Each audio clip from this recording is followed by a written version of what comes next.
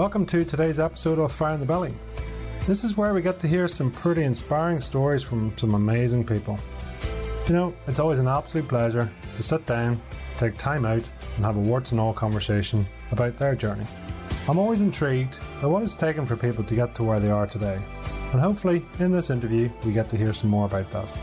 From this, my mission is to help people to find their own fire in their belly, and from that, to live the mightiest version of you. So without further ado, sit back, relax, and enjoy today's guest. Success is a process, not an event. Hello and welcome to Fire in the Belly. Today we have myself, Mighty Pete, and we are joined by the Stephen Rudolph. Good afternoon, good morning to you, sir. Hi, Pete. How are you? Wonderful, wonderful. Great to have you on the show all the way from the other side of the Atlantic. So, so just to give our listeners a bit of background. So in 1989, while pursuing a career in music in New York, Stephen Rudolph took up a part-time teaching job to make ends meet. In his first class, he had an epiphany that he had an innate capacity to teach. Though he had no formal training, it was as if he already knew how to do it. This realization led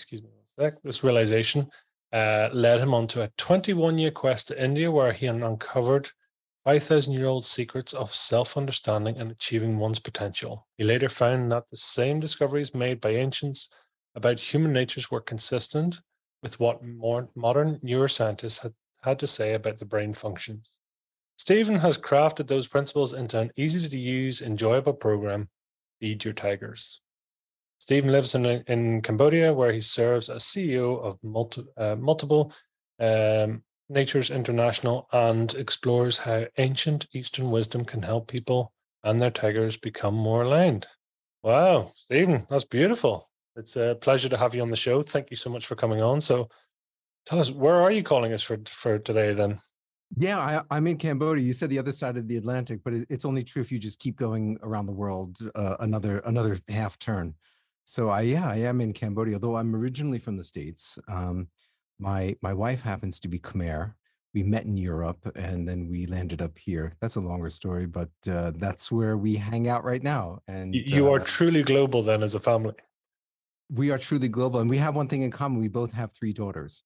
So yeah, there you go.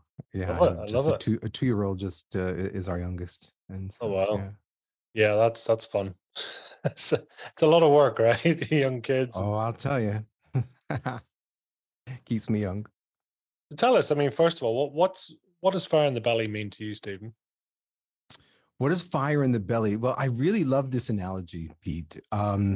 It has tremendous implications for me from what I learned in my trip to India. As you mentioned in my bio, I was in India for 21 years. And while I was there, I learned about various, there's a lot to learn about philosophy and spirituality and different practices of life and living. India is it's like the Amazon.com of this sort of stuff, right? And the interesting thing I found is the field of Ayurveda. It's like what Chinese medicine is to China, Ayurveda is to India. It's this natural health science. And what they say in Ayurveda, this is so interesting. You're going to love this. The entire secret to health is that you should be able to digest what you eat. That is like the sum and substance of like thousands of years of wisdom. It comes down to this one point. You should be able to digest what you eat. And this is true at a physical level. In other words, that like if you're eating some food and you don't really finish digesting it, well, it turns into toxins that wind up like going into other parts of your body. It gets stored as fat. And then the problems start to compound from there. In the same way, there's also digestion at the psychological level.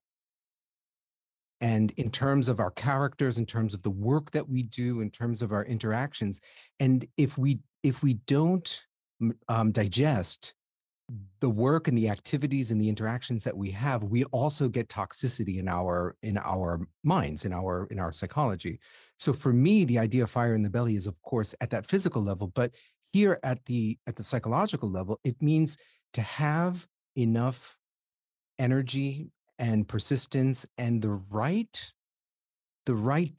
diet of activities that you can digest what you do. That's what fire in the belly means to me. It's, and it's so amazing you brought this up, and because one of the things, I've just totally forgotten his name, but it'll come back to me in a second. Saying go to bed hungry. It's one of the almost the sort of the common themes for them, saying, because people don't, to go to bed hungry, both from a food perspective, from an emotional perspective, from anything else, and let the body do what the body does best, as opposed to trying to cram it full of food or whatever else, right? It's that aspect. So true, isn't it? Just let the body be what it is. Well, you can go in both directions, right? You can overfeed and you can underfeed. Those are two sides. In the field of Ayurveda, you have something which is called, we heard this word yoga before. Yoga means to link or to connect with, like the word yoke. This is actually a derivative that, like when you have a yoke, something that pulls, like an oxen has that yoke on it, right? So yoga means to connect or to link. And when you are connected with what you do, right? When you're connected with what you do, that's actually what yoga is. When you're connected yourself to your body, to the world, to the divine, this is like the ultimate connection. And you can go in both directions either way. You can be underlinked, you can have not enough connection, and you can have too much connection. And those are called ayoga and ati yoga. They're two, it's kind of like overdoing it and underdoing it. You want to find that homeostasis right there in the middle. I mean, that's what we would call it now. If it's at a biological level, we have in our bodies this, when we've got the right climate, the right sort of foods that we're eating, the right sort of activities, we feel well, we feel ourselves, and that's when our body is metabolizing and we feel that, in this state of health. When it comes to work, right, we can underdo work. We don't do enough of it, and then we feel like lethargic, we feel bored, we feel irritated, we feel like, we want to, you're sort of itching from inside to do something, but you don't know what to do. And we can also overdo it on the other side, which is burnout. So we've got to find that space in the middle and I call these tigers, like feeding your tigers, these innate drives inside of us. So we don't want to overfeed them, and we certainly don't want to underfeed them. We want to find that homeostasis there. It is the tiger, and it's maybe just terminology here, but I mean, is the tiger linked to the ego? Is it a version of, or a part of you, or what is it? Can you define it in any way? Yeah. I refer to them as tigers in the plural, and it's not related to the ego. Here, what I mean by tigers, I can talk about it from both an Eastern perspective and also from a Western or modern scientific perspective. From the Eastern perspective, when we say tigers, it's referred to, well, traditionally as in Sanskrit as prakriti. Prakriti means your nature, your innate nature. And you'll find in the Vedas lots of stories about, there's the one famous story of the Gita where there's this warrior Arjuna, and he's got a nature of a warrior, and he doesn't want to fight a battle because some of his like dearest relatives are on the other side, and he doesn't want to have to kill them. But his charioteer, who's Krishna in the war, tells him that, listen, your nature is a warrior, and you can't like run away from this battle. You've got to fight. He's like, no, I'll go to like an ashram or something. I'll just like become a renunciate. And he's like, listen, you can't, because that's not your nature. Even if you do, you'll go there for a couple of weeks, and after some time, it's just going to erupt in you. You're going to be compelled to fight because that's in your blood. So that's what your nature is. So we can understand the idea of a nature, which is a natural inclination, which is there within the individual. So that's described in the Eastern understanding. And there's different types of natures. There's people who have an educative nature, that they have a natural propensity to teach or to entertain, or to be adventurous, or to heal other people. These are all different, what I would say, like traits or qualities or natures. Now, from the Western perspective, we can understand tigers from the first 7 years of our existence up to age 7. We're exposed to different situations. You might be, you might be encouraged to play music, or you might be encouraged to draw or to do art. You might be encouraged to read or to do things with numbers and mathematics, or to play with animals in nature. And so each individual, based on their environment, is going to develop certain qualities because they've done those activities again and again.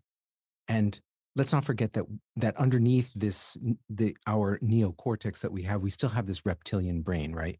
So we have this need to survive. And anything that we did while we were growing up that we were exposed to that made us feel good, that helped us feel like, hey, this is good for my survival, we did that and we grew that. And so when that's happening, the brain is myelinating. So you have your neurons, and the neurons are sending electric signals. And as those signals repeat again and again, this white sticky substance, it's like an insulator, wraps around the neurons, and that keeps happening again and again for periods of time. So, for example, if you were playing music and your parents said, "Pete, that's fantastic, great work, keep it up," your reptilian brain says, "Okay, when I do this, people are patting me on the back, I get status, and it's good for me, and everybody hugs me and they kiss me, and let me keep doing this. This is good for me." So you keep doing it, and then what happens is that your brain develops neural pathways that are highly insulated with myelin, and that becomes like a superconductive highway. It's like a super highway in your brain. And this myelination process stops at around 7 years of age. It turns on again for a few years in adolescence, and then it stops again. After that, in your adulthood, myelination doesn't, if you need to myelinate, it's really hard. It's the difference between like, there it was happening so fast and easily, it would be like you're in the jungle with a machete trying to cut a path for yourself, as opposed to getting super highways. You can cut a path, as an adult, learn a new language, learn some kind of coding skills. So you'll work hard, but it's not going to be to the same degree as those early stage developments that you had. So that's what I call natures or tigers. And those are your superpowers. And they're still there right under your hood right this very second. Some people are tapped into them and they use them in their work, et cetera. And other people are alienated from them. I mean, just it brings up for me an interesting question, along the lines of, is it nature or nurture? Where do you sit here? Because you talk about, you use the word nature, and maybe I'm using the wrong context, but how much of this is learned and how much of it is pre-programmed from whatever source or whatever in you, do you think? If you look at the research, you'll be able to prove from different research that it's any of the above. Some people will say that it's all hardwired, and other people are going to tell you that no, it's purely environmental. I look at it like this. It doesn't really matter, because you've got the nature that you've got right now. And so it becomes more of an intellectual discussion or debate to go back to figure it out.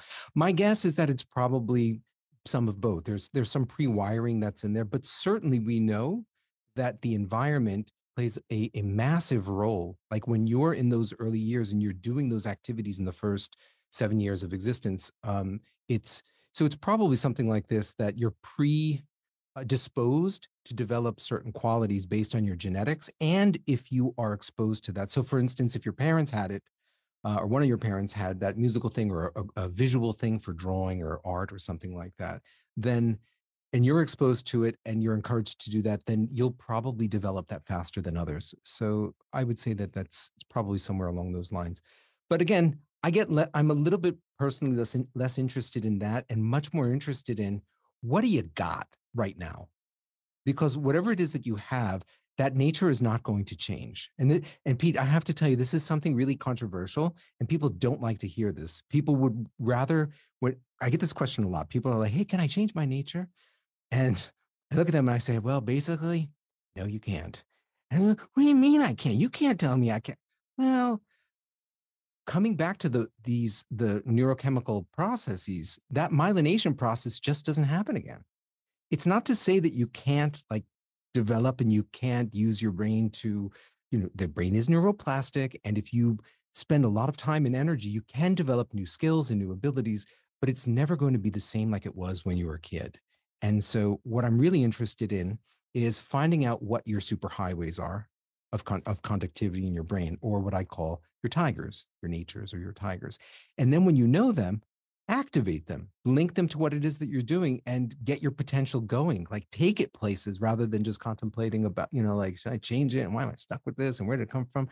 Let's get it on, let's start fulfilling your potential. Don't waste time. I mean, where's the split then? So, I mean, I I assume that your value sets, your core, your ethos of how you operate day to day, subconsciously, etc., is all sort of on really sort of, that's your nature, right? And there's some of the stuff that's surface level stuff that can change behaviors, etc. But all the rest of it is pure nature, and as you say, you are who you are genetically, whatever way, etc. That's unchangeable, right? Am I right in saying that, or have I? Well, there are like a couple of things in here which I would want to pick apart so we can be really precise. The first thing you said was about values.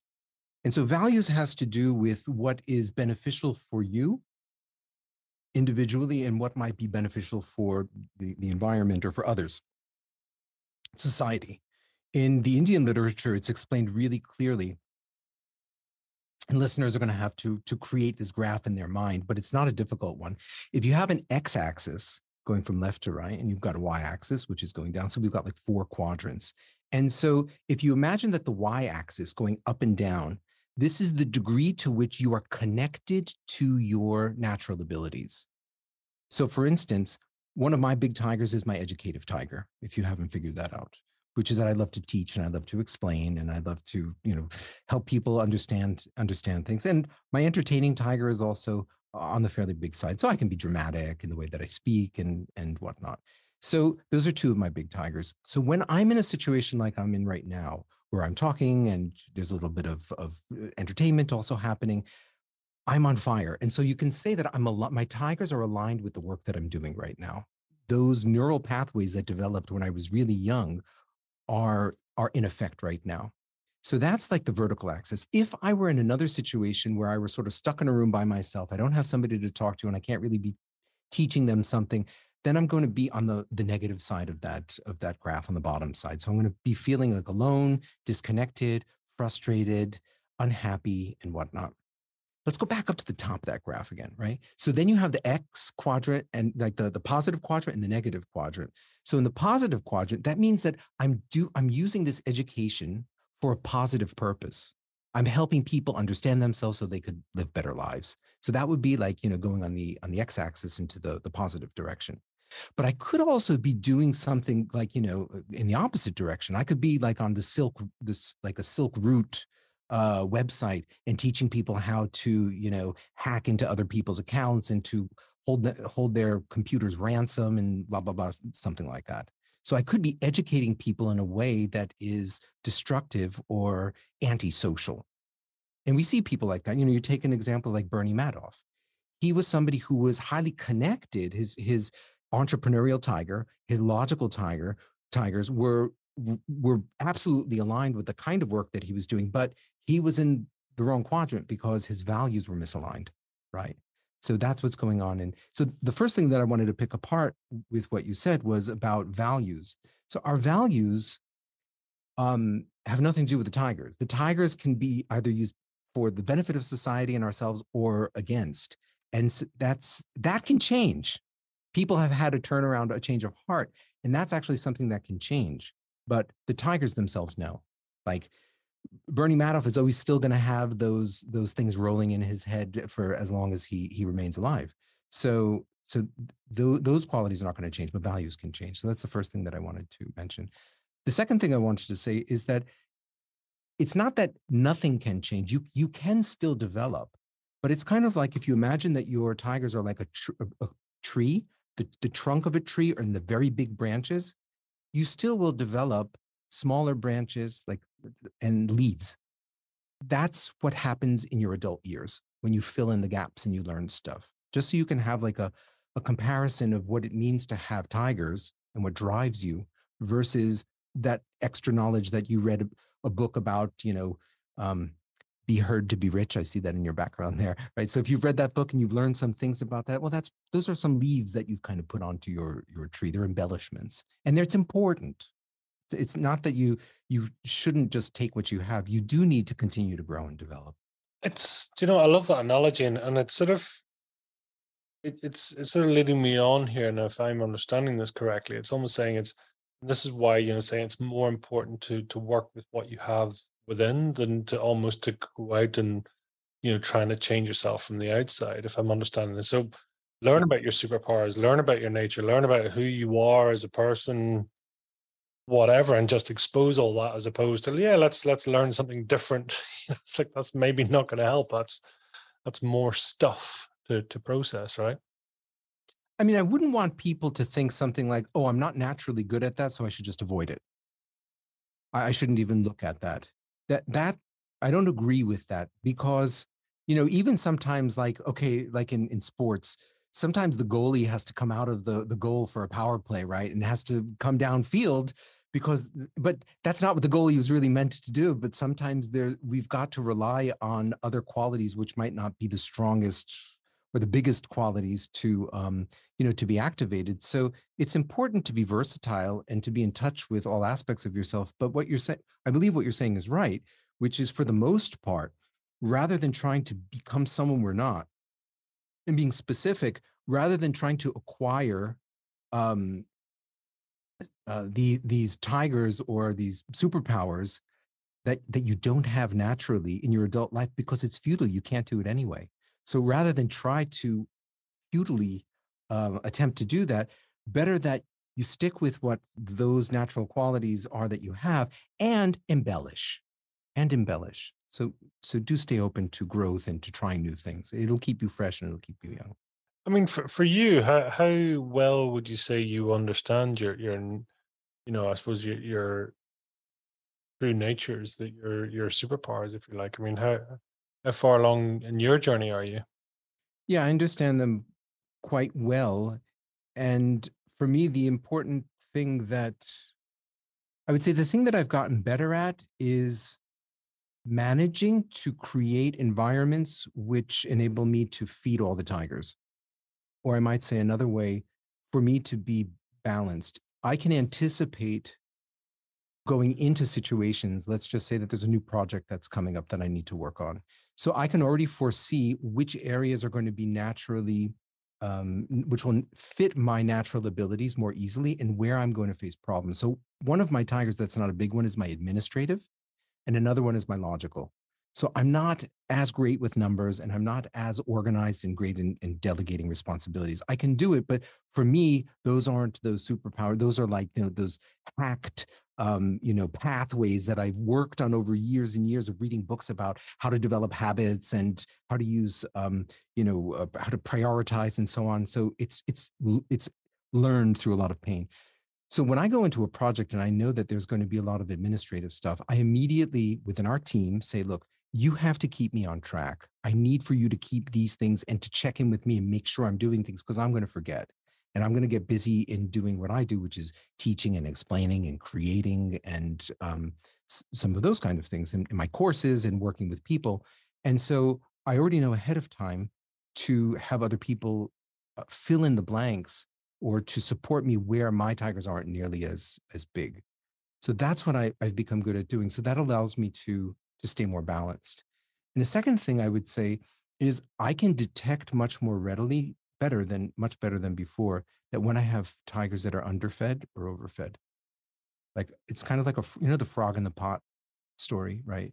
So sometimes you have a tiger that's not getting fed, and for me, it's my musical. And I'll just show you here. Like, this is what I do. I keep this on my desk, my little keyboard. I have my musical tiger, my creative tiger, and they want to eat all the time, and they have a voracious appetite. And so sometimes I feel this itch or something that's going on, and I suddenly realize that I have to do something musical, and I will stop my work and I might play for 20 minutes, and it totally recharges my batteries, as opposed to, if I'm not paying attention to it, I might wind up like going for another coffee that I don't need, or eating some chocolate, or doing some mindless surfing because I'm feeling frustrated. And so I can tune in much better to the those hungry tigers, and I can figure out a way to feed them instead of doing things that are unhealthy or not valuable for me for my usage of time. So that sort of symptomatic behavior is useful to try and understand the cause, to try and understand, as you say, that the nature of the tiger, that particular, actually, this is good for you, or no, it's not good for you, but this is something your true nature, and something only your tigers loves to do. right? So if you don't feed it, as you say, you're going to get frustration, you're going to get, sort of side effects, etc., in your life because it's not being tapped or touched or felt. So it's an untapped resource, right? Yeah. And coming back to the fire in the belly concept. So what's happening there is that there's not enough food in the belly. There's too much fire. There's too much fire in the belly. When you're hungry, what's going on? Your stomach, you have ketosis, right? The stomach starts to like eat itself because there's nothing in it. And so that's what's going on, is that the stomach is basically saying psychologically here, right? It's basically saying like, feed me music, feed me creativity, feed me music, feed me creativity. And you're not. And so that gurgling is going on, and then it becomes it starts to eat away at you. And here I'm talking about eating away at you psychologically. And when something eats away at us psychologically, we each have our own pet ways of either stimulating or tranquilizing that pain. And as I said, for some people, it's caffeine, nicotine, stimulants, pills, cigarettes, vaping, alcohol. And it can even go into areas like, well, diversion, watching, mindless cat videos or whatever they might be. It could also go into retail therapy, so buying stuff that you don't need. And even another one, this is surprising. Most people don't even realize this one: playing social status games in politics, because you're feeling frustrated in your situation right now. So what's going on at this point? This is really cool. We're talking about like, metabolizing and whatnot. So when your brain sees some work that you enjoy, right? Dopamine is released. So if you know that, like, you love to have guests on your show, and so a new guest shows up, so you're looking forward to it. Dopamine is being released for you at that time. Like, I'm going to have this conversation you're looking for. You get into the conversation, and that's a happy chemical for you. Then when, let's just say that you're talking in that and somebody's complimenting you. Oh, Pete, you're a fantastic host and you have great guests on your show. So you start to feel good. Your brain's releasing serotonin. That's like the status thing that makes you feel good, right? And then people want to be around you. So, well, okay, if they're physically around you, they'll pat you on the back, they'll give you a hug, they want to call you, they want to talk to you. Oxytocin is being released. So these are all happy chemicals. Dr. Loretta Bruning talks about these, your happy chemicals. And your brain is releasing these when your tigers are engaged, you're doing things that you love to do, and you're getting status. So if you're hungry or you're burnt out and your tigers are not getting fed properly, in order to compensate, any of those chemicals, any of the, caffeine or chocolate, they're actually artificially stimulating those chemicals in your brain. And even things like playing status games. Hey, did you hear about Bob? No, what? He's really? Yeah. So that person starts to feel good about themselves for denigrating Bob, and serotonin starts to release in their brain. So they're actually triggering those happy chemicals in their brain. So these are the weird things that we do in order to help us stave the in this case, like where there's too much fire in the belly. That's what we're actually doing to circumvent that. It's really weird. And most people spend much of their day giving themselves little artificial hits to get their happy chemicals moving between their coffee and then some, a donut, and then a status game, and then going shopping on Amazon. And then instead of linking your tigers to the work that you're doing, feeling good about it, and just being involved in that. And that's why the people who quote unquote succeed, like when we talk about, we look at people, oh my God, that person's a success. They love what they do. They enjoy their work. Maybe they have some level of fame. They're earning good money doing it.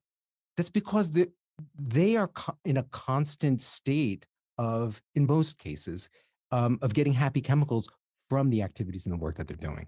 Isn't it fascinating? Like that's, and it might be something that you're doing, or it might be something you're not doing, right? And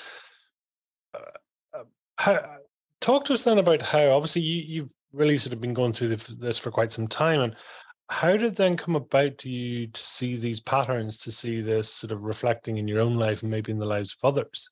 How did that aspect come about and sort of ultimately lead you to where you are today?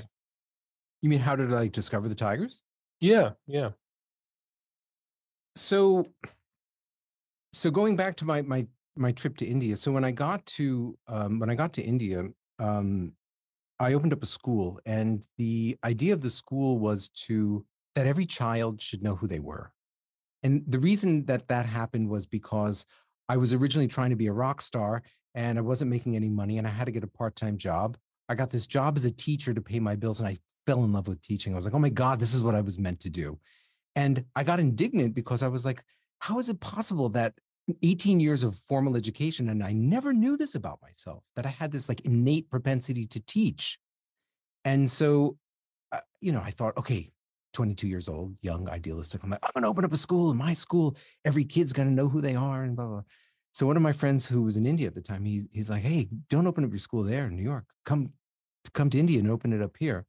So a few years went by, and I did my preparation for it, and I got to India, and I made this school. And the first day, grades kindergarten through three, 8 children, 3 teachers. And the school was in our house with me and my friends. We didn't have enough money to like buy a building or anything like that. And my goal was to get them to understand who they were. And one of the tools that I used to understand their natural abilities was Howard Gardner's framework of what's called multiple intelligences. In 1983, Howard Gardner, cognitive psychologist at Harvard, came out and said, hey, listen, there's something more than IQ. It's not only how smart you are, it's how you're smart. And by this, he meant that you could be smart not just with like, logic and language, but you could also be smart with your body, like sports people who are really great with athletics. You could be smart with nature, look at a Jane Goodall. You could be smart with visual things, so drawing, painting, and artistic things, smart with music. You could be smart with self-reflection. So he was asking this question of, how can you be, or at least saying that it's not how smart you are, but how how you can be smart, right? How you're smart. And so I like that model very much because it enabled me to see the differences in my children. That some were really into, their linguistic ability was strong, and others were very good with artistic things, and they were all different that way. I liked it. But what that model didn't tell me was like, why did I love teaching so much? Where does that come from? And why is like somebody who I was looking at the time so administrative and organized? And how come that person's so entrepreneurial and successful? And so I started to look at other qualities, and that's when I began to explore some of the traditional Indian literature. One of my friends was, thankfully, luckily, a PhD in Sanskrit, so he was able to unlock some of these, ancient books and taught me what the the people from days of yore had to say about this. And we have to listen to what they said because this is like thousands of years of people watching, learning, distilling wisdom and passing down what's the most important thing. And they talk quite a bit about this, saying that, yeah, there are some people who are more educative and some are more healing by nature. They love to help people out of pain. And some people are more protective and some are more adventurous. And so that's how I identified what I call the multiple natures. So Gardner has the multiple intelligences, and I've identified these as multiple natures. So those are, I can just run through them straight: protective, educative, administrative, creative, healing, entertaining, providing, entrepreneurial, and adventurous. So those are the 9 natures that I. So here's where the cool part comes in. This was the novelty. Well, that was the first novelty, was looking at Gardner's intelligences, and then my coming up with the natures, because they're different. Like your intelligences are how you manifest or how you express yourself through a particular medium. In other words, you express yourself through your body, through dance or through movement.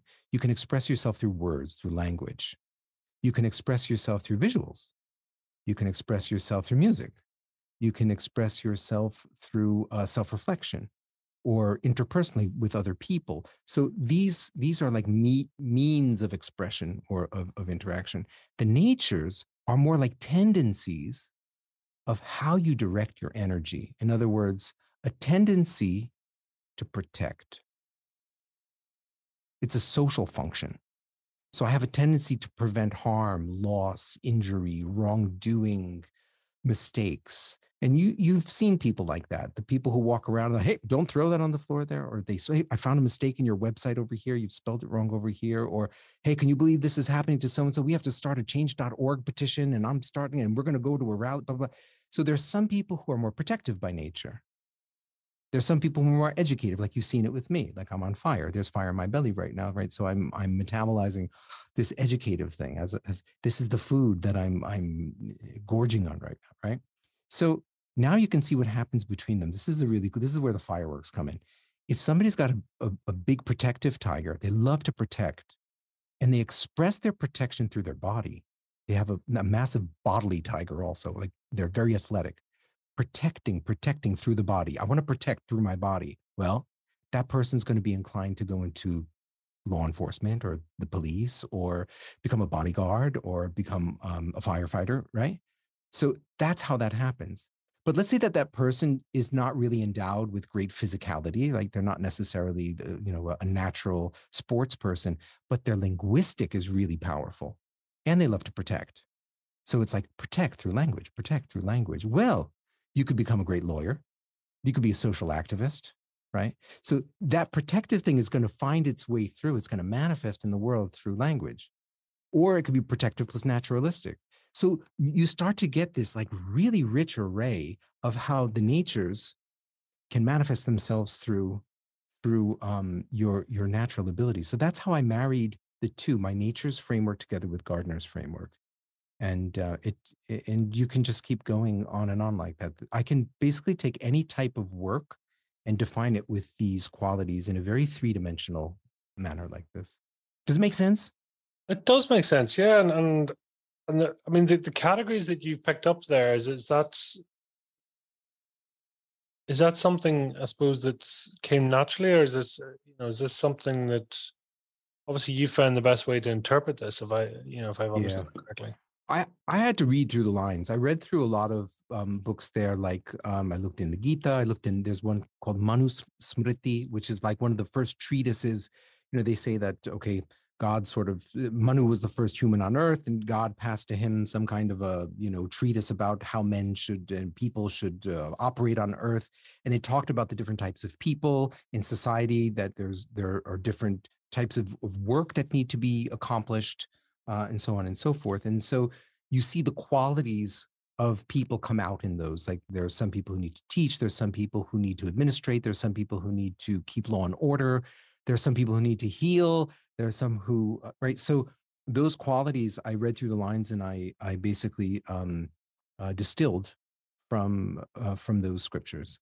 And so that's how I came up with those 9 particular ones. That's great, and as you say, it does cover. I suppose we're all a form of that. But would you expect to see a certain, single main bias or multiple main bias in some of those fields? Then, I mean, is there a typical way when somebody's actually filling out and sort of undertaking the test, what you would expect to see? So what's interesting about that, I've done about 200,000 tests so far with, we have our multiple natures tests. So this will enable you to figure out of these 19 abilities, and tendencies that I call tigers. We rank them on a scale of 1 to 10 in terms of their size. And when I've taken the most I did, I think at one time, I did an analysis of about 50,000 at one time. And when I did that, I put them on a graph. And what I saw was it made a normal curve in terms of the variation of the types of the degrees of the tigers. In other words, there were some people who had really even tigers. It would be like 6, 6, 6, 6, 6, 6 out of 10 for all of them. They were very similar. It was like there were no really big tigers and no really small tigers. So I would say that person is what's called a multi-potentialite, that their potentials are like all really even. And on the other end of the spectrum, you have people who are specifists. They have a lot of differentiation. Some are like a 10 and some are like a 2. So there's like a huge amount of differentiation in there in the size of their tigers. And then you have everything in the middle. And so it actually forms a normal curve in terms of how differentiated people are. So if I'm answering your question correctly, it's not that there's a particular one that people have. It's really spread out, and until and unless like you did something like if I went to an art school and I run the test with them, then you find like pretty much everybody's visual and creative is like on the higher side. Or if I do it with a bunch of lawyers, you'll find that there's more protective and more linguistic, and because you would need those qualities to be effective in those areas. But if it's done on a when we've done it looking at a broad spectrum, it's absolutely normal in terms of the amount of differentiation of people's profiles. Where there's two aspects, I suppose, this question. I mean, say for example, I don't know, my father was a lawyer, for example. Part of my sort of, I suppose, reward system would be seeing a version of that. I assume that, that's something that, I've seen him get on well with. It's been his career. It's, who it is. So how do you do a litmus test on the nature? I accept that the nature is probably it's who you are, but how do you make sure that it's pure and it's not sort of watered down or biased by your environment or things that go on around you or whatever? Yeah, that's a really good question. The first thing I want to point out is, and by the way, my dad is also a lawyer. So we have that in common as well.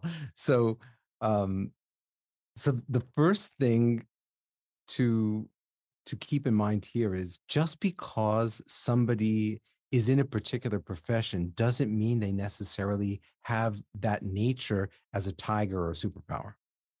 So in other words, just because someone is a teacher doesn't mean that they have a big educative tiger, or just because somebody is a doctor doesn't mean they have a big healing tiger. And we've all been there before, where you're with a doctor and you're like, oh, this doctor doesn't give a damn about me.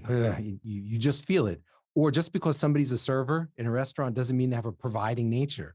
And that you see all the time. I mean, it's like, it's like this person's so rude. And so that's the first thing that I want to point out, is that the career that a person's in doesn't make the tiger necessarily. What it might do is it might create leaves on the tree because they're in that space. In case they don't have a super tiger, a big tiger there, they still might develop that. If somebody's a manager for many years, even if they're not administrative by nature, they will develop some managerial capacity, but it'll never be the same. So the first thing that I want to point out is that protective thing is there by the time you're 7. And how it develops, there are circumstances, because maybe you had a younger sibling that you had to take care of, or there was, some sort of situation. Maybe it could be abuse in the family and you had to protect one of the siblings. There are many different situations that can occur. They could be positive or negative that would incline a person to develop, for those tigers to develop positively or negatively. But when we look for those tigers, like in the assessment, or when our practitioners, the people who I've trained and who work with me, when we look for those qualities, we don't talk about specifics of a career. We talk about the protective nature itself. So we might ask questions that, if you saw, if you were in a taxi, or in an Uber or something like that, and you saw that the driver wasn't wearing a seatbelt, would you say something? Or if there was a heated conflict going on between two strangers, would you step in to break it up? Now, somebody who has a really big really big protective tiger, they wouldn't be able to stop themselves from doing that, because it's a super highway. Don't forget that. When they see that situation, there's the fire in the belly right there. That's the food that they consume. That's the lion seeing the gazelle. Lion sees the gazelle, the lion's going to pounce on the gazelle. That's dopamine hit right there. So I see two people having a heated argument. The first thing I do is, got to go over there and break that thing up. That's what's going on. If you have a small tiger, you're not thinking that at all.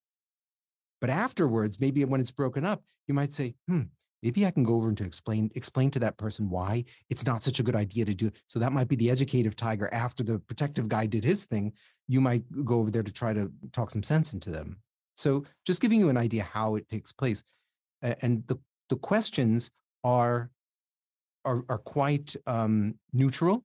We've had to reduce bias in situations, so they're really very what's the word? They are detached from very specific circumstances of, like, careers or things like that.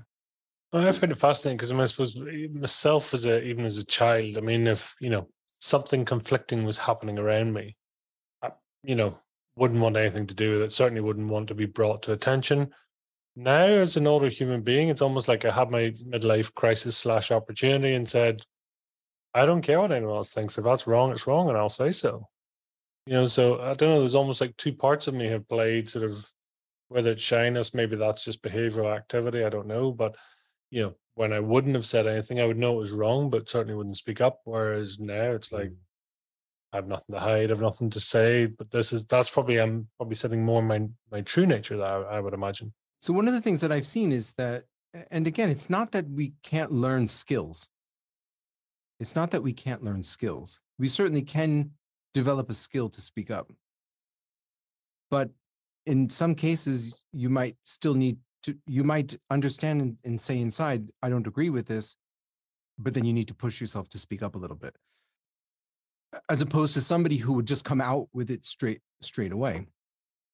I'll give you a really good example of a story that I read on the web years back.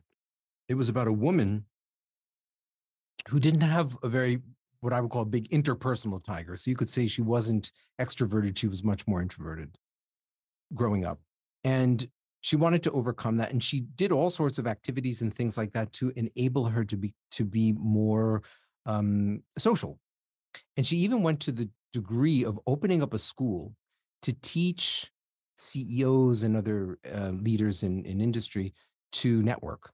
And she had this room set up. It was like a mock interview, like a mock a cocktail hour, and there were fake cocktails on tables and stuff like that, and everybody would be scattered around.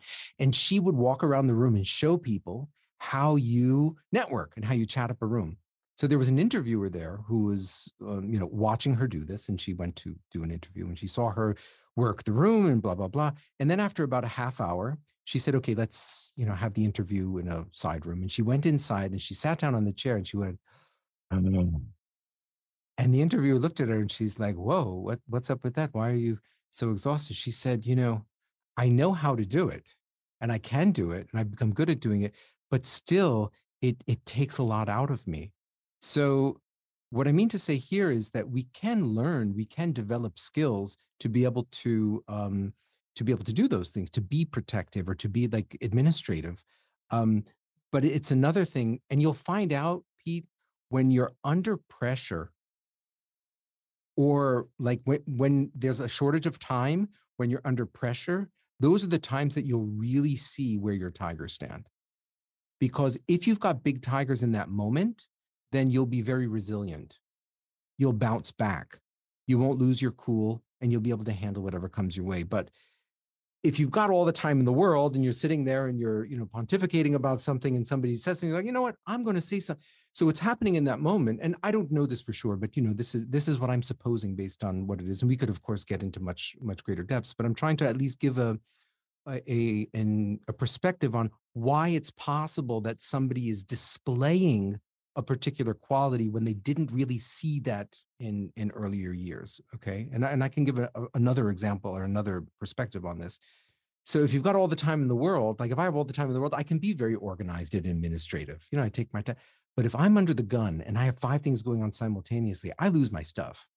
Like I become irascible. I'm snapping at people, and I become, my wife really knows it at that time. And afterwards I have to apologize to her profusely. So that's just something to keep in mind, which is that we learn those skills, but you'll really know when push comes to shove, where you stand, whether it's a big tiger or not. There's another situation that I would want to mention, which is in some cases, it might be there, but you're not aware of it. It can be there, but you might not really be that aware of it. In other words, it's sort of been going on on an undercurrent. Like in my case, I really wasn't aware of my educative nature until it was there the entire time, and I was doing it, but I wasn't really conscious of it.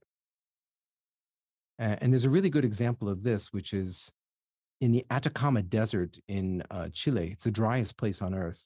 There was no rain for like, years and years, for decades. And then if you search for it, 2015, Atacama Desert, Atacama, Atacama Desert, there was a little bit of rain and suddenly the whole desert turned pink.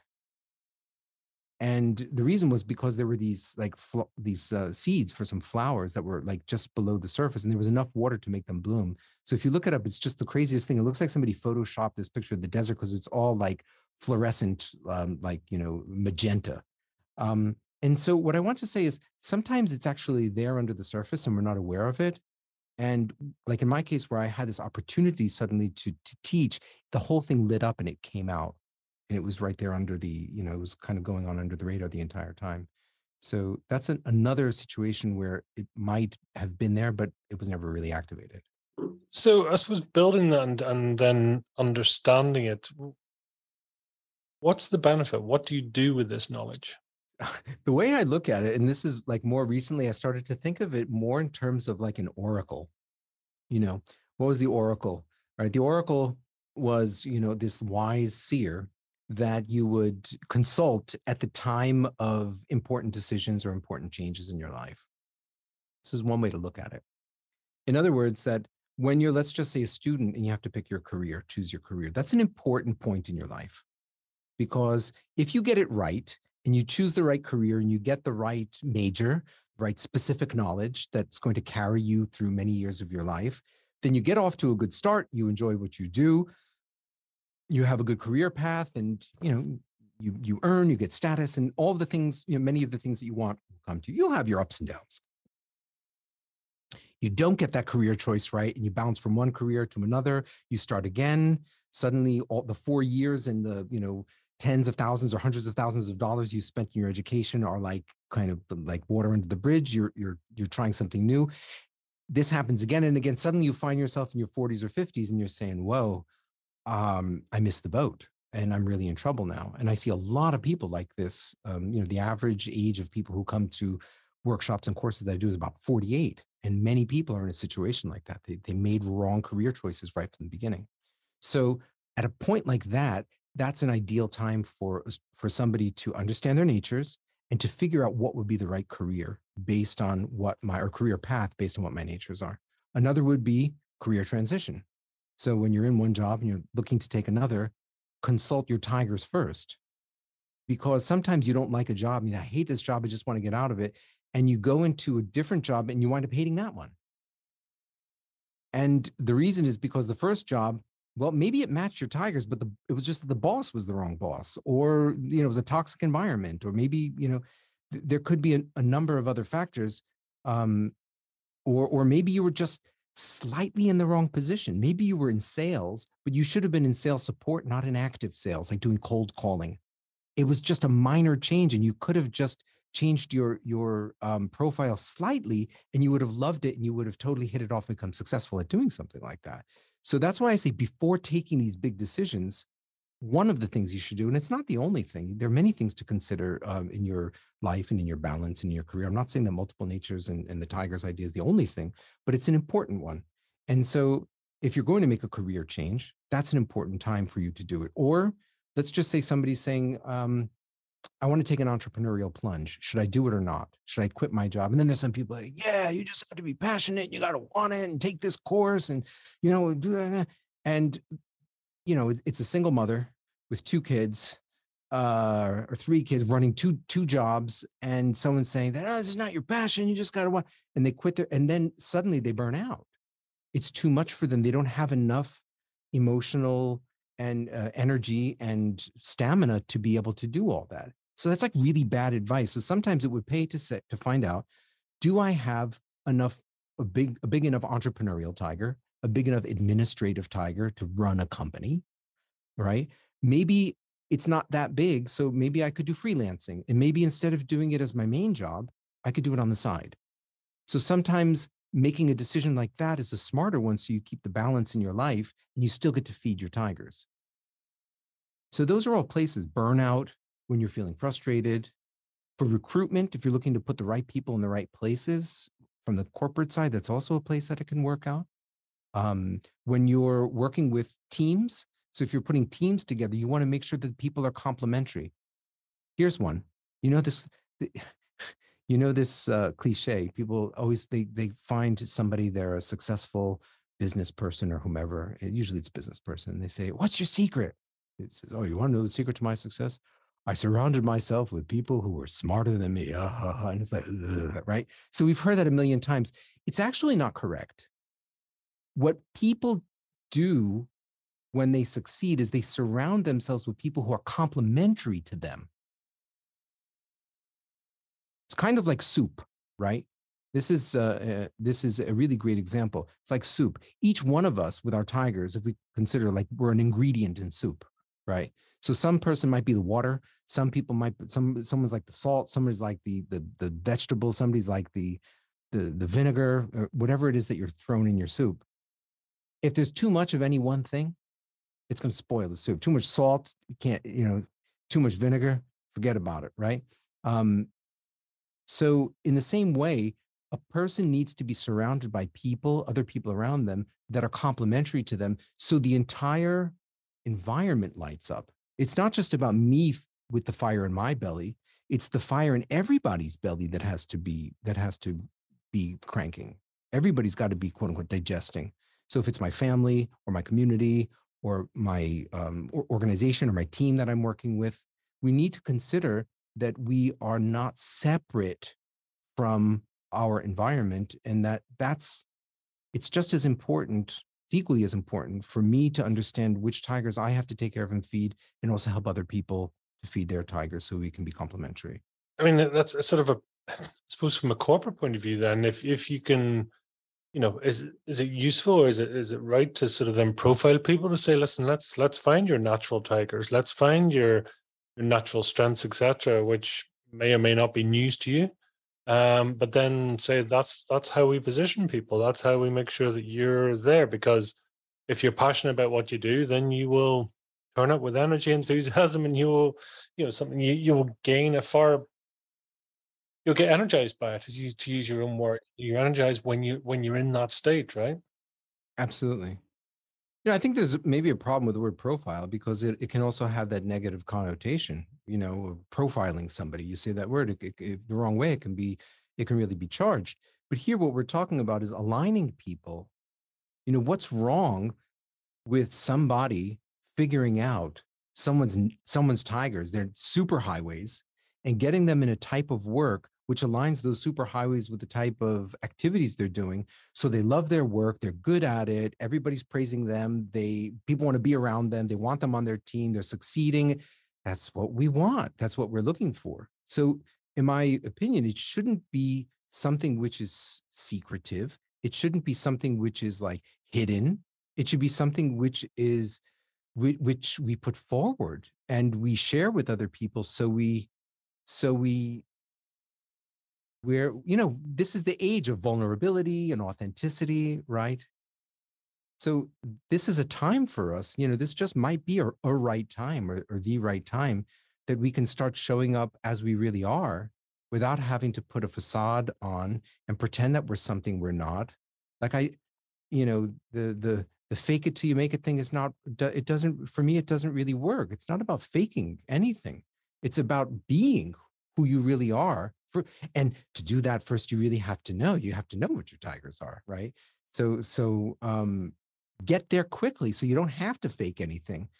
What I find is that when I am, so here's one thing I want to share with you. This, if we can go back to the fire in the belly concept, what we were talking before about metabolism and whatnot, and what I learned in India. Here's another nugget that I took away from India. This is, I would say, Pete, if there was one lesson that I got from 21 years in India, it's this one word. And the word is called swastha. So swastha is a term that it's made of two parts. The first part of the word swa, S-W-A, swa, means self. And sta means to be situated in. So swasta means to be situated in oneself. Now, what's interesting about the word is when you put those two parts together, to be situated in oneself, the literal meaning of the word swasta is healthy or health. So what this implies, this is so big, is that your state of health is not your body mass index. It's not your cholesterol level. It's not your BP. Your state of health is the degree to which you are actually situated within yourself, that you're aligned with your tigers, where the fire in your belly is operating at its optimal level. It's not, the fire is not too low, it's not too high. What you're consuming is not too much nor too little. It's the right amount for your particular, here psychologically, for your tigers. When you're in that state, you are healthy. That's what health means. And so that's what we need to be getting people to do. Like, that's where we should be heading. Beautiful to I mean, I take it you're unlikely to have a midlife crisis if you are, you know, if you found you're working with your tigers, right? Because that's just a misalignment, which is so common these days, I would imagine. And that's what I find with, I find it wonderful chatting to people with fire in their belly, but then it also begs the question, saying how many people haven't and won't and may never, unfortunately. Oh, yeah. I just listening to you, something just hit me. It's like there's two aspects to fire in the belly that I'm seeing right now. One is when somebody is trying to be someone they're not, and they're just pushing themselves with that fire. They're being passionate and they're trying to be that, and they're not giving up, and they're pushing themselves and they're pushing themselves and they're pushing themselves. Eventually, what's going to happen is they're going to get to a breaking point. They're going to have that crisis sooner or later, because they're going to realize what I'm pushing myself to be is not who I really am. And that might come in their 20s and their 30s and their 40s, 50s. Or maybe it might not come at all for some people. It just might be something they go to the grave with. But the other side of fire in the belly for me is when people know what their tigers are, and they've aligned them with what they're doing, and they're regenerative, and they're constantly living with that that homeostasis, with that positivity, and they're constantly adapting because they're in touch with what they're surfing the entire time. So there's like this, that's the authentic, that's the real fire in the belly to me. So that's what I see. So that could come at any time. Better sooner than later, right? It's funny because I mean the whole fire in the belly concept for me only came about. I mean now it's probably only maybe 3.5, 4 years ago, and I mean I know values are a slightly different thing, but now it's like almost my intention, my purpose, and what I live with, and it's the calmest, most serving part of me is to live with love, service, growth, and connection. They're the four things that I could do that all day long, and it doesn't tire me. It enthuses me. It energizes me to do such things, and that's been game changing. Very very peaceful, but also energizing at the same time, and in a wise way, let's say. It feels that way. Is that not what we're all trying to achieve in some ways? I don't know. Is that what everybody's trying to achieve? Probably not. I would say that different people have different purposes that they're, that they're looking for, and they have different tigers. For me, I suppose it's really about overlap and finding ways for us to, look. There are some people who the most important thing for them is they might be in poverty, getting out of poverty, getting their kids a good education, and that's their purpose. That's what they're heading toward, right? And so it might not be as noble of a purpose. I'm in Cambodia and I see a lot of that. Don't forget, like 40, 50 years ago, there was there was an all-out civil war here and genocide going on. 20% of the population was exterminated. So people here are still in a process of survival and just reestablishing themselves. So I see a very different kind of situation. But at the same time, the thing that doesn't change is people's tigers. So no matter what state I see people in, it can't do you wrong no matter what situation you're in, no matter where you are or what. Like if that's your goal, which is to get your kids into college and to to hold a decent job and to save, the fastest way for you to do so is by aligning your natural abilities with what it is that you're doing. And if you're at the level that you're at, which is at a super high level of really great realization, well, of course, it's just as important to do that. So here, I talk about I have 7 principles of tigers. We won't get into all that, but my 7th principle is to elevate your tigers. So when you find a purpose or a deep mission like you've just expressed, and you hitch your tigers to that, well, then you could really take that places. There's other people I've met that they have some sort of purpose in life, something they want to achieve, but their tigers are not properly hitched to it, and then they don't really make the progress that they want to in that particular area. So they have some sort of a purpose or goal, but then they're not really able to impact to get impact with it. That's why it's also important. Yeah, it's what. So I was going to say, I mean, why do people sometimes struggle? I mean, it's not really the right question. I mean, for you, I mean, are you clear on your purpose? Well, I'm going to give it a 2-part question. Are you clear on your purpose? And if we were to take all the mega data, all the data as a whole, and in your 9 sectors, would we see a perfect circle that actually the population has nature divided up nicely, that there's a proportionate amount of people that's set in each sector? If that's sorry, it's a very wide question range there. No, but I can answer that. So this goes back to if you go back to even ancient like Chinese literature, like the Taoist, like some of the Taoist literature, and I was giving my example before about the soup and and the different parts. The important thing is for each person to know their unique position and contribution in the world, or in the community, or in the society, or whatever it might be. Like that's what's important. And so for me, I understand my role to be somebody who has to be a source of helping people understand their natural abilities and to align them in what it is that they do. That's the role that I'm playing. And if I play that role right, and I use my tigers the right way to do it. So how am I using my tigers the right way? So my big tigers are educative. I love to teach, so I'm explaining. That's what I'm doing here right now. Entertaining. I hope that the way that I'm explaining things is not putting listeners to sleep. I hope people are sticking with me. Creative. I like to come up with new ideas and new ways to apply it in different circumstances. Intrapersonal. So that's another tiger that deals with self-reflection. And a 5th one for me is entrepreneurial.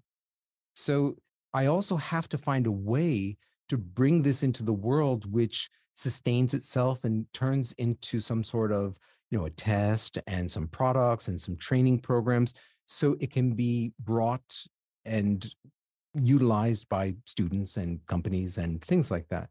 But at the same time, I can't do that all. I can't do it all. So I have a business partner, for example, whose entrepreneurial tiger is way bigger than mine, and his logical is like super big. It's way bigger than mine. So he's really good with finance and identifying ways to specifically position things that even blow me away that I can't do. And his administrative is also not big like mine. So one of the first things he did when he joined me, he's like, listen, Stephen, we have to hire 3 people who are going to be our administrators and who are going to be our bosses. And when he came and he joined me, that's what we did. We had 3 people, each of whom had like big protective and big administrative tigers, and kept the 2 of us on track. Otherwise, we would be going off left and right. So what I mean to say is that, for me, my purpose is clear with what I want to achieve, at least in that domain.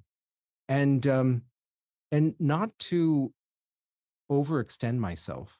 Like I don't have to be more than that. And I see that this happens sometimes with people. You see somebody that they succeed in one area, that they're really good in one particular area, and then they want to then go into another area and then become an expert in a third area and then in a fourth area. And then they've got a podcast and they're weighing in on every topic under the sun and they have to have an opinion on everything. So I really like to stay within my lane. And after that, when I get off the podcast, I go to my daughter and I play with her, or I'll play some of my music, or I'll do some cooking, or I'll be with my wife and I'll be with my family. And I don't have any um like delusions about having to be an expert in lots of other areas, and it's okay just to be doing what I'm doing right here. It makes a lot of sense, right? I mean, it's as humans, we've never been so connected. We've never had so many opportunities. We've never been able to experience so many things and feel so many things and all the rest. And it's like, at the same time, it's like we've never been so lost as I say we. Sorry, they're all we, and I don't mean you, but it's that thing is going, just bigger is not better here. And actually, do you know what? You don't need it all. And if we all just got to understand ourselves, understand our tigers, understand what, how we could serve, impact, do whatever we are sort of designed to do as such, the world will be a different place, right? I totally agree.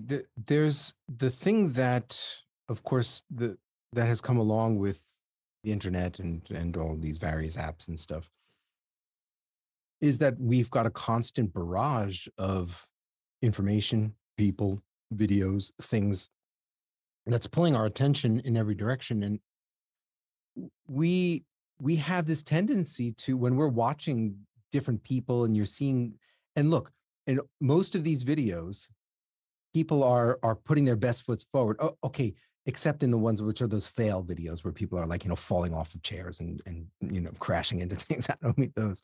But I mean, when people are representing themselves, they're dressed, they're organized, they do 50 takes in order to get the right one.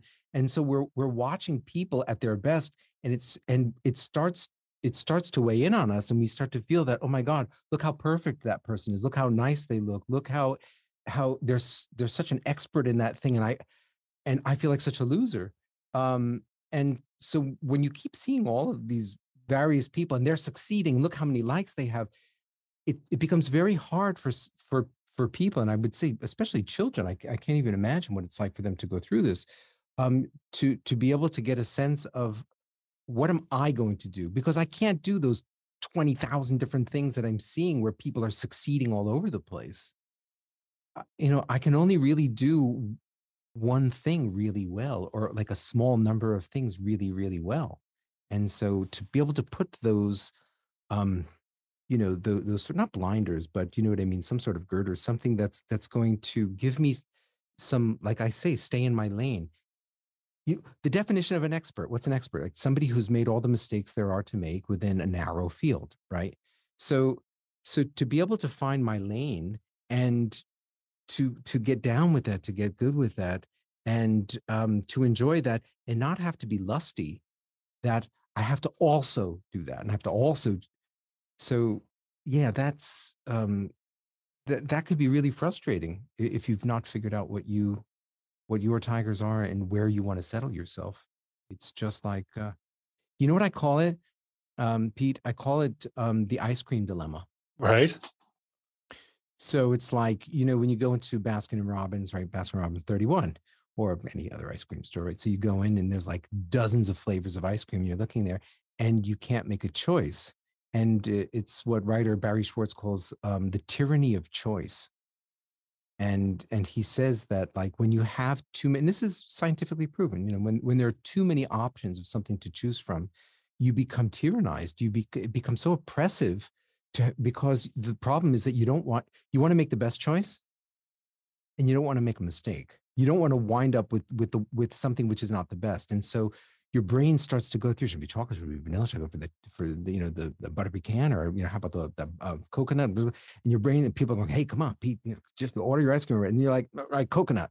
It's like, oh no, what the hell did I say? And before you know it, they put the coconut on the thing. You're like, God damn it, you walk out of there, you're like, you're miserable with that delicious coconut ice cream. So the same thing is there about like career choices and what we do in life. There are so many options out there. And at a certain point, somebody's going to say, you got to pull the trigger and you have to make a choice. Go. All right, I'll choose biotech for my course of study. And then it's like, oh my God, I filled it out. And did I really want to do that? And oh my God, I can't believe I'm doing that. So you can't try out all of those jobs. You can't try out all of the possible options there are for you to do. Therefore, what you can do is you can figure out what's closest to your taste. So what's closest to your taste in terms of your tigers? Like for me, anything where I could do something educative or entertaining or creative, and intrapersonal, something which is self-reflective would be okay for me. So they could be personal workshops or personal development workshops or software stuff that I make that helps people understand themselves. But if I had to be like a manager, like, where I was managing a lot of people doing something, it would just be like pulling teeth for me. So anyway, that's the ice cream dilemma. And it also works with real ice cream, by the way. Um, for me, I understand that my tastes are, it has to have a vanilla base and something chocolatey in it. And as long as I know that those are the options, I can eliminate all the fruity flavors and all the like the too chocolatey ones and the weird ones like pistachio. And if I pick between like, Oreo, or like some sort of chocolate chip or something, that I know that I'm going to succeed with that. So next time you go Smooth to or choose your lumpy? ice cream, what's Does it that? need to be? Does it need to be smooth or lumpy or?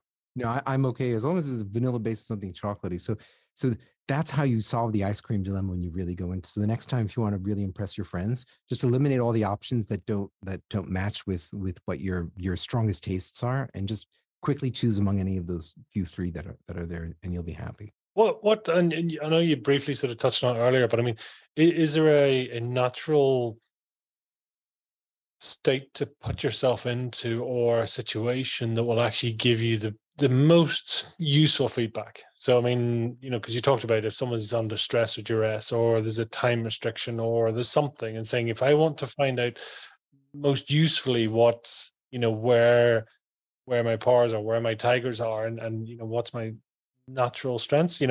There's no. Some people say, listen, my flow state, as they might call it, is up on stage. I don't know what I'm going to say, but yet suddenly I get like it's a genius. It's just, dumb. I go into my zone. Do you have you tended to find anything that actually, if you do this to people, then you're going to get the realest version of them that they haven't been able to sort of hide behind or make up? Yeah, one of the things we do is that we have not just the online assessment, but we do something which is called a live assessment. So with our practitioners, we've made a very detailed protocol where we'll go through and interview an individual for about an hour and ask them questions on each of the tigers. So like after you've done your test, let's just say that, and we could do it right now, and I'll give you an example of it. Let's talk about, there's something which is called intrapersonal intelligence. So this is a self-reflective tendency. So on a scale of 1 to 10, where would you rate yourself? A good 8. Okay. And give me an example of like, why would you say that you're an 8 versus like, 5 or 3 or something like that? I suppose if I'm reflecting, so I'm reflecting on either mood, I'm reflecting on action, I'm reflecting on status so far, both internal and out external. Being myself from an external perspective, I'm saying, I've done what I've So done. can you give me examples of things that for instance, people who have big intrapersonal tigers, they're like, they'll read a lot of books on self-help or on psychology or those sort of things. They would get into conversations deeply about the way that the mind works, and they would be in touch with their feelings and their thoughts.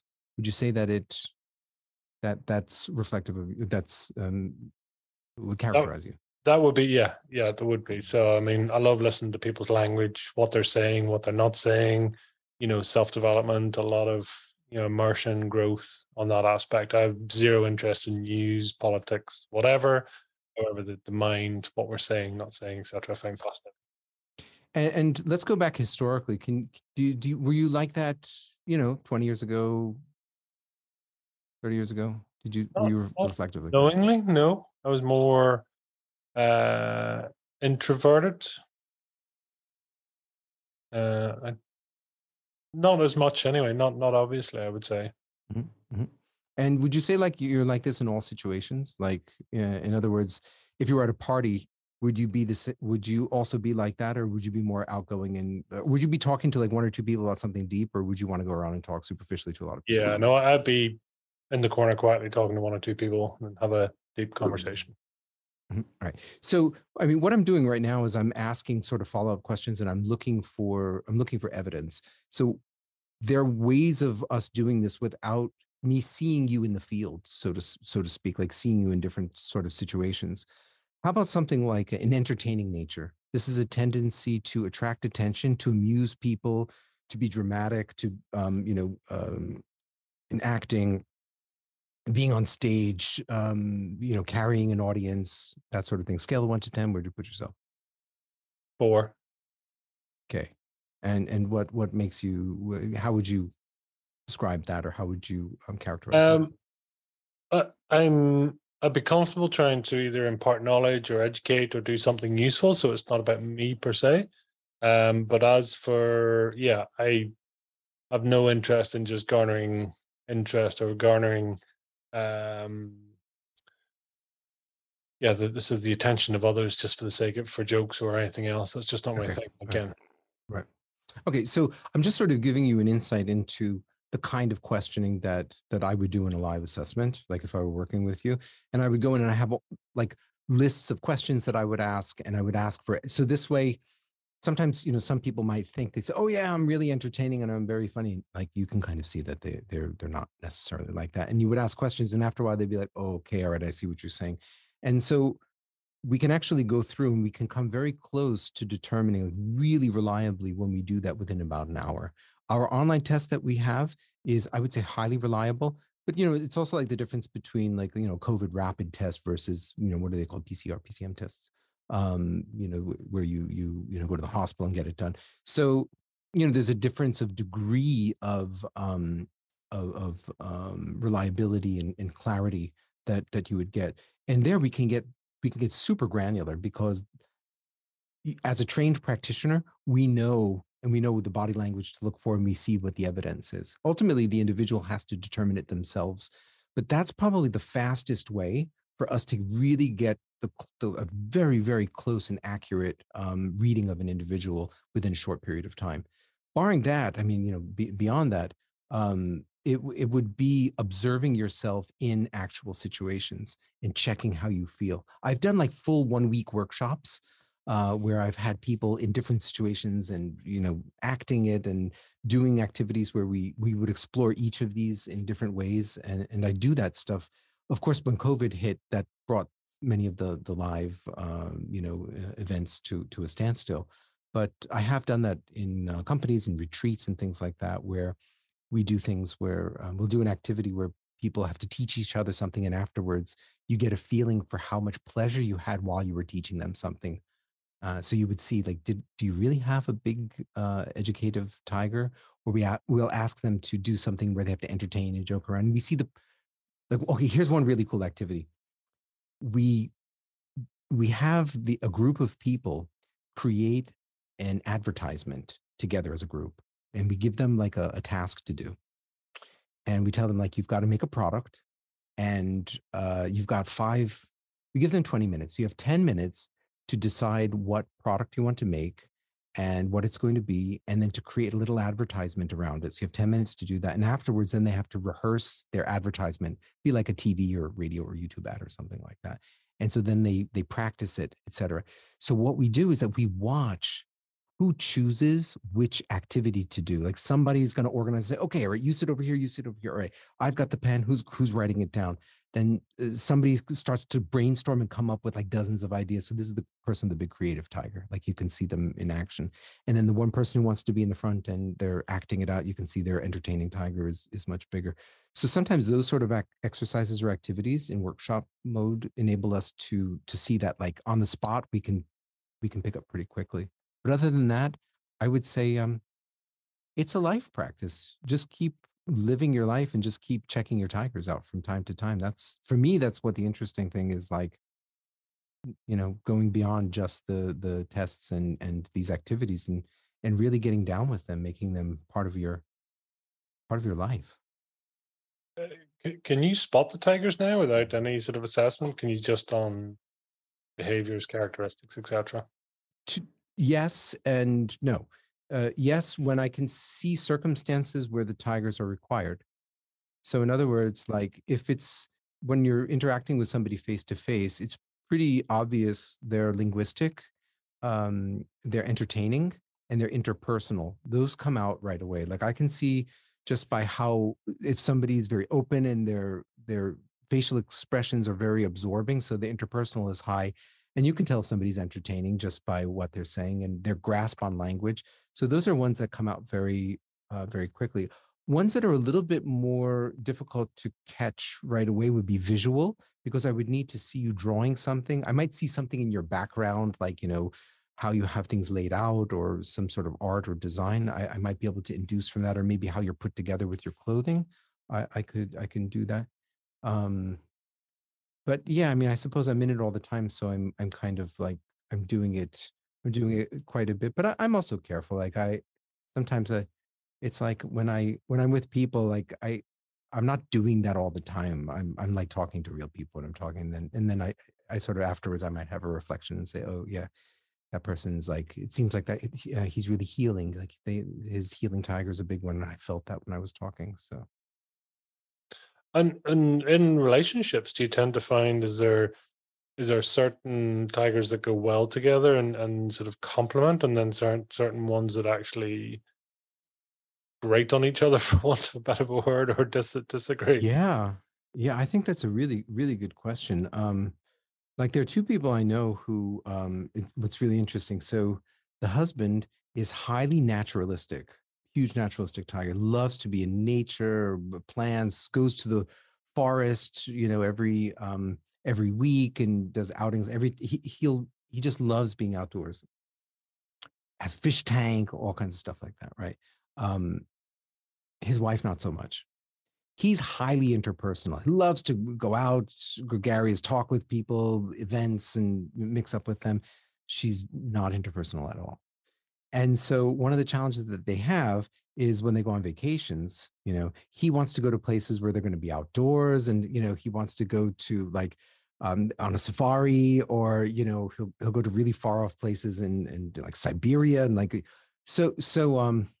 she she doesn't like that. She wants to go to cities, and she wants to go to the opera, and she wants to go shopping and like other sort of things. So it could be problematic for some people, but if you understand what your partner's natures are, then you'll be in a position to be able to make accommodations. So in his case, he does a number of his vacations by himself or with his male friends, and they'll also go on trips to Paris or wherever it is together. But sometimes she would also be accommodating as well. So she did go on a mountain in where was it, in I think it was in Congo, I forget where it was, where they went to see the mountain gorillas. So she went along. So sometimes they can also accommodate. But my belief is this, that I think it has to do a lot more with understanding the other person's what the other person's tigers are and being accommodating about it. So so that has a lot that does have a lot to do with it. If you know, for example, that your spouse doesn't have a big providing tiger, but you're expecting them to care for you and to like cook for you and to do a lot of those sort of things, and they're not, but you're going to be really frustrated as a result of that. So It's huge, isn't it? That is that. It doesn't sound. It's like taking the time and understanding each other in a better way, just to reflecting on our habits, reflecting on what it is. So as you say, there's no reason why you can't be you can't be of service to each other, because there can be um just that aspect of saying, yeah, okay, listen, I've been served, and appreciate that, and appreciate you sort of being accommodating to that, and I'm happy now to be of service, vice versa, right? So whereas if you're just walking blindly and going, God, he never wants to do this, or she never comes with me, or whatever, you don't know why you're battling it out. So knowledge is kind of power, right? Or understanding is power, maybe. Yeah, absolutely. It's about awareness. It's about awareness and preparation. Just knowing what's coming down the pipeline. So, I see it with my wife. She loves. She's highly naturalistic, so she's got to like every day be outside. She's got plants all over the place. She takes care of them, and she knows that I have just such not the big naturalistic tiger. I could kill magic bamboo. I have killed magic bamboo. I'll admit it. So she also knows not to expect that I'm going to be watering plants just because like it just drives me up the wall. There's other things that I'll do. I'm like happier to do those things, and I'm not nearly as. There's another one which is like dexterity. So like I'm not really good at folding clothes.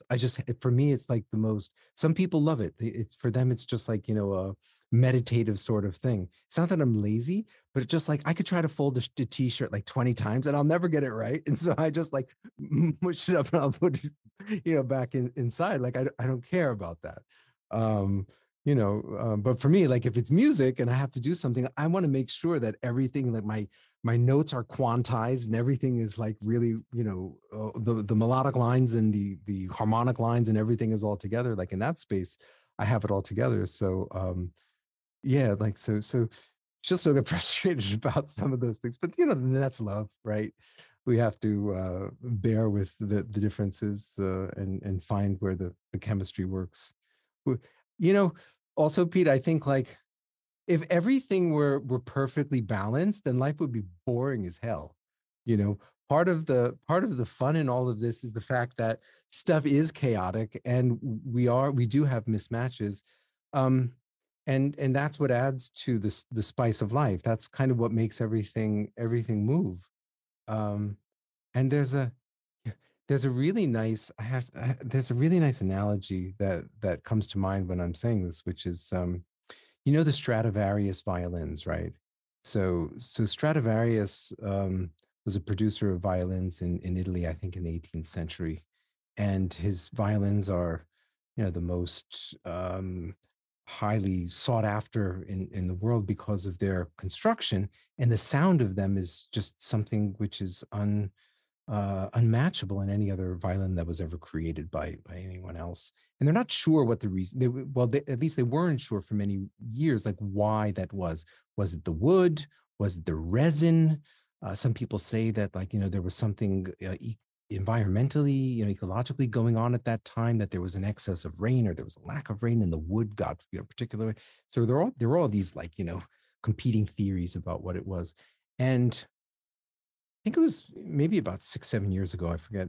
They they got a Stradivarius violin and they put it under some kind of some sort of X-ray machine, and they looked in it, and what they found was that Stradivarius was actually putting in imperfections into the wood itself.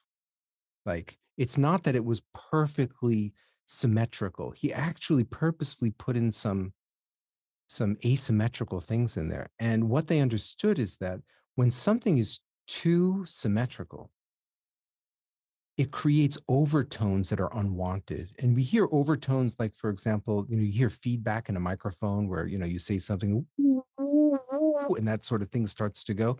Well, the same thing also can happen harmonically if everything is too harmonically like, symmetrical. And so he put in this imperfection in order to cancel out some of those overtones so the sound was actually better. So what I'm saying here is that I don't know if this is like a divine if it's a divine purposeful thing that was put into human beings of us being imperfect, but um I certainly don't seek perfection, and I don't think being perfectly aligned is also an ideal. I think us having our imperfections as individuals and also in our relationships adds to it actually creates more of those harmonies and helps us to avoid those overtones. When somebody's too perfect, like it's just not a good thing, or they're trying to be too perfect. Perfectly imperfect, right? Yeah. Probably pisses people off because like, how do we replicate imperfection.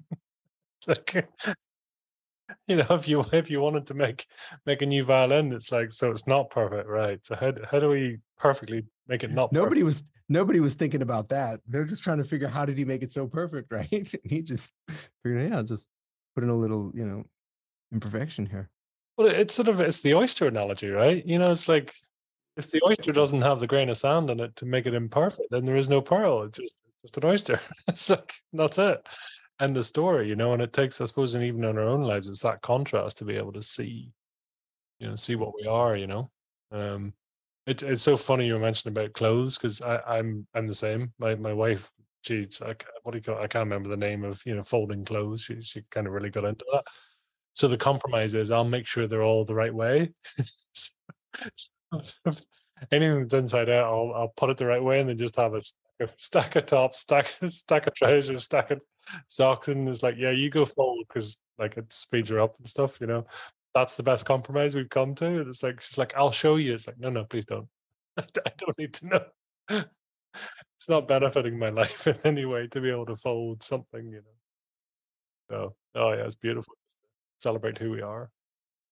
So tell us, how what's the best way for people to actually sort of put this into action, to really sort of be able to understand more about themselves? Because I mean, ultimately, that's a lot. What we're trying to do is understand ourselves. I mean, what would be the ideal way, do you think, for people to do that? So I would say that there's like a quick or a short term step that you could take, and then there's also a longer term approach that you can take.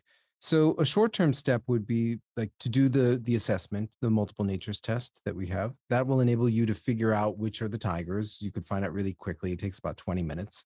And you can see the big, medium, and small.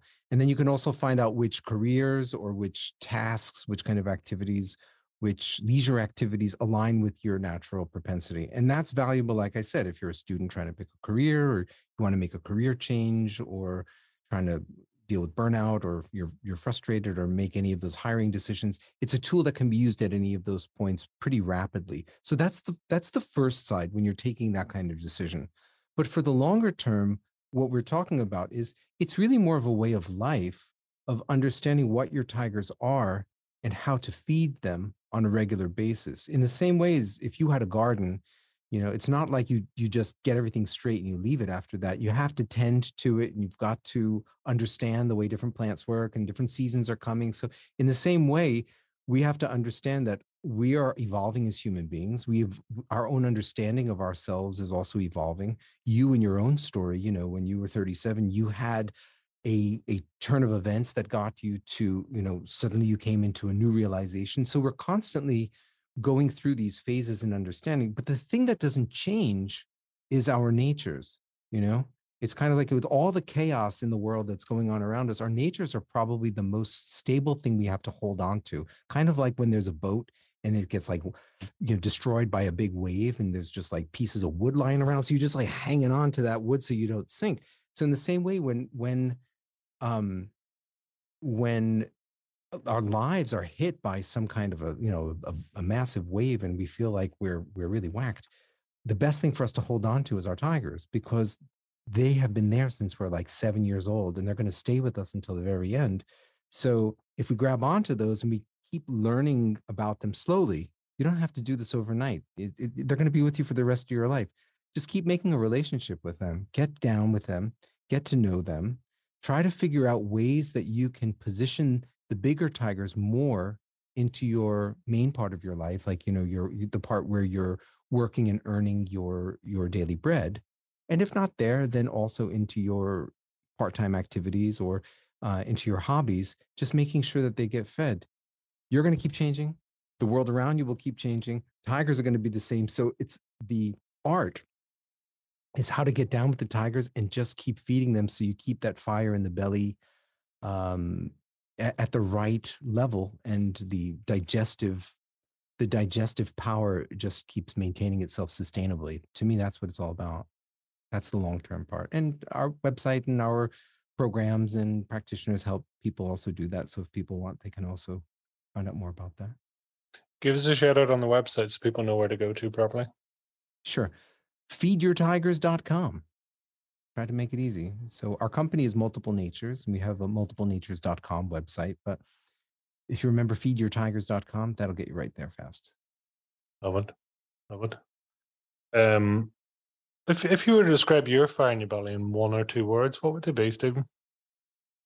The fire in my belly,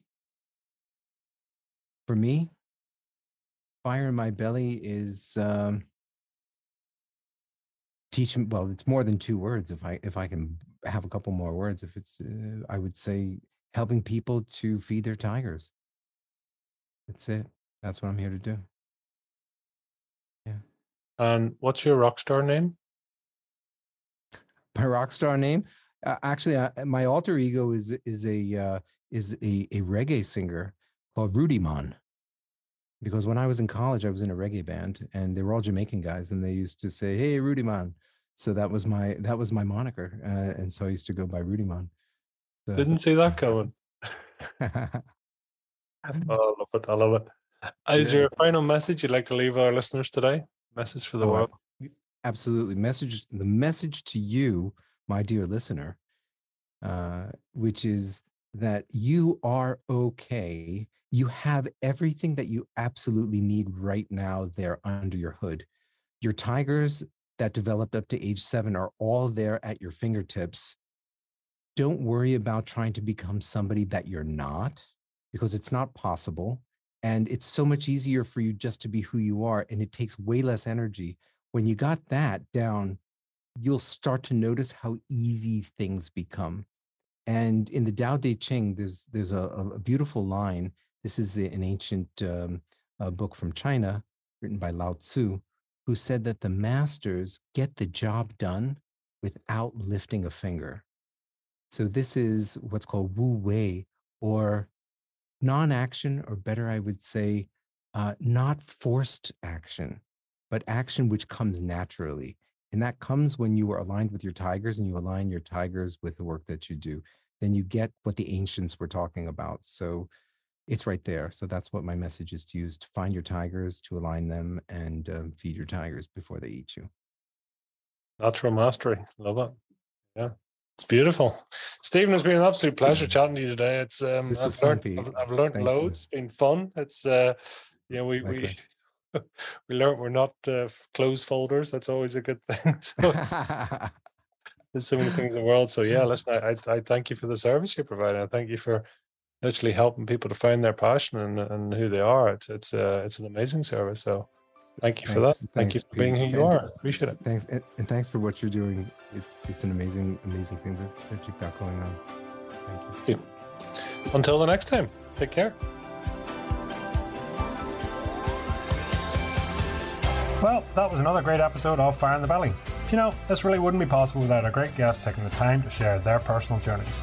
And boy, oh boy, sometimes it is personal. It's an absolute pleasure to have that, and then to hear the journeys that people have been on. We've loads more episodes coming up soon, and it's always a pleasure to have guests on. If you do happen to know anyone with true fire in their belly, please reach out to us so we can share their journey, lessons and successes. So, all that's left to say is have a great day, live with fire in your belly, and be the mightiest version of you.